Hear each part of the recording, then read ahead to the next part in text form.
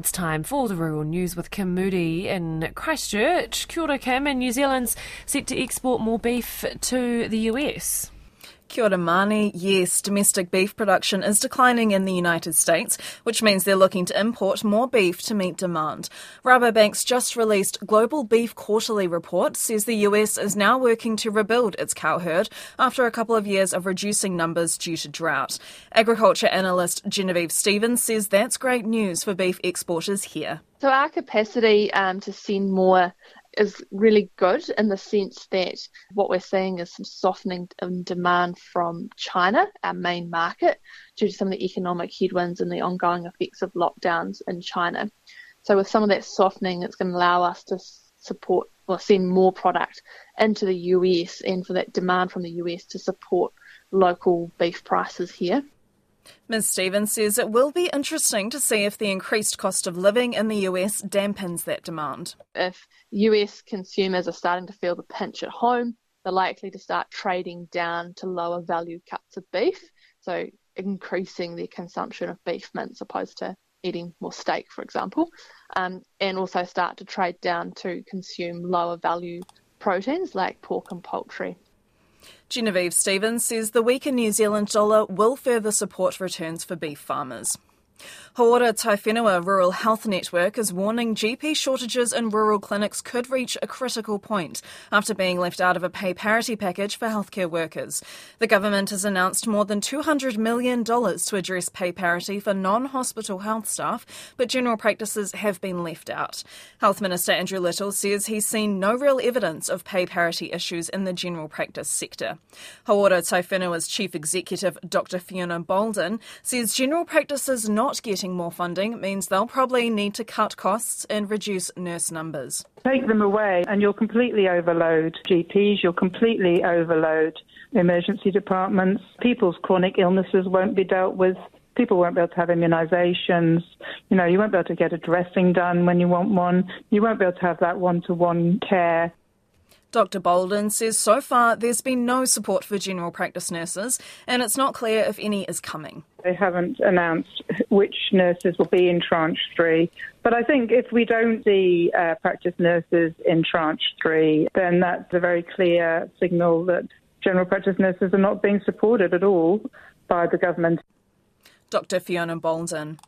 New climate change guidance has been released for farmers to help them adapt their farms to warming temperatures. Westpac commissioned Lincoln University to look at what impact climate change will have on different farming types. Researchers looked at different scenarios, like dairy farming in a drought in Canterbury and warmer winters for kiwifruit growers in Bay of Plenty, and used that data to put together fact sheets for farmers and growers with ideas of how they can mitigate climate change. Westpac's head of agribusiness, Tim Henshaw, says they're getting concerned customers asking for advice about how to reduce the impacts of climate change. He says the study shows there are things that can be done. There's a lot around feed management, pasture crop and soil management, stock management. What we're doing with effluent management, your drought example, there was things around ensuring you have drought-tolerant pasture species, you've got water-efficient grass and brassicas species, ensuring that your stock water infrastructure is resilient. So a wide range. I think it hopefully helps provide ideas. The primary purpose was to first and foremost just understand that risk, because that's that first key step. Eventually, banks could look at the impact of climate change when lending, but says it's not something Westpac is considering in the near future. Field Day organisers say farmers are buzzing to attend the event after it was pushed back from its normal June date. The event, which is the largest agricultural gathering of its kind in the Southern Hemisphere, kicks off at Mystery Creek near Hamilton tomorrow. National Field Day Society Chief Executive Peter Nation told Morning Report he doesn't expect the threat of a potential recession to dent sales too much. Sales will be what they are. There'll be people either having to replace equipment or thinking about it, and some of those bigger end purchases aren't done on the spur of the moment. And, we know there's a lot of headwinds in front of us. There always seems to be some challenges in the market, but for a lot of people, they also see it as a time to get off farm and come and talk to their professionals or advisors about some of those challenges and work them through. That's Peter Nation. Field Days runs until December the 3rd. 10 commercial beef farmers have been selected to take part in a program looking at improving herd genetics. Co-funded by the meat industry and the government, the Informing New Zealand Beef program aims to boost the sector's profits by $460 million over the next 25 years. It's focusing on developing breeding indices, building a crossbreed genetic evaluation and data infrastructure, running a beef progeny test and linking in data from commercial herds. Beef and Lamb spokesperson Dan Breyer says farmer involvement is key. It is really important. Genetics is a game of data, and the more data is always better. So what we get from including the commercial farmers like these people into our program is we get a whole lot more information, which makes the evaluations we're doing stronger and gives the breeders more powerful information for the decision they're making. So yeah, these guys are really crucial to our program.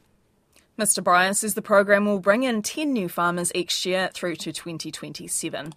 And just lastly, in Australia, more beehives are being destroyed after varroa mite was discovered outside of an eradication zone. Authorities have been working to eradicate the mite, which can kill off entire colonies of bees, since it was discovered in New South Wales in June. The ABC reports the latest infected property is outside the eradication zone, which is now being extended, meaning more hives will be destroyed. That's the Rural News. Koe rā te purongo o te tai whenua.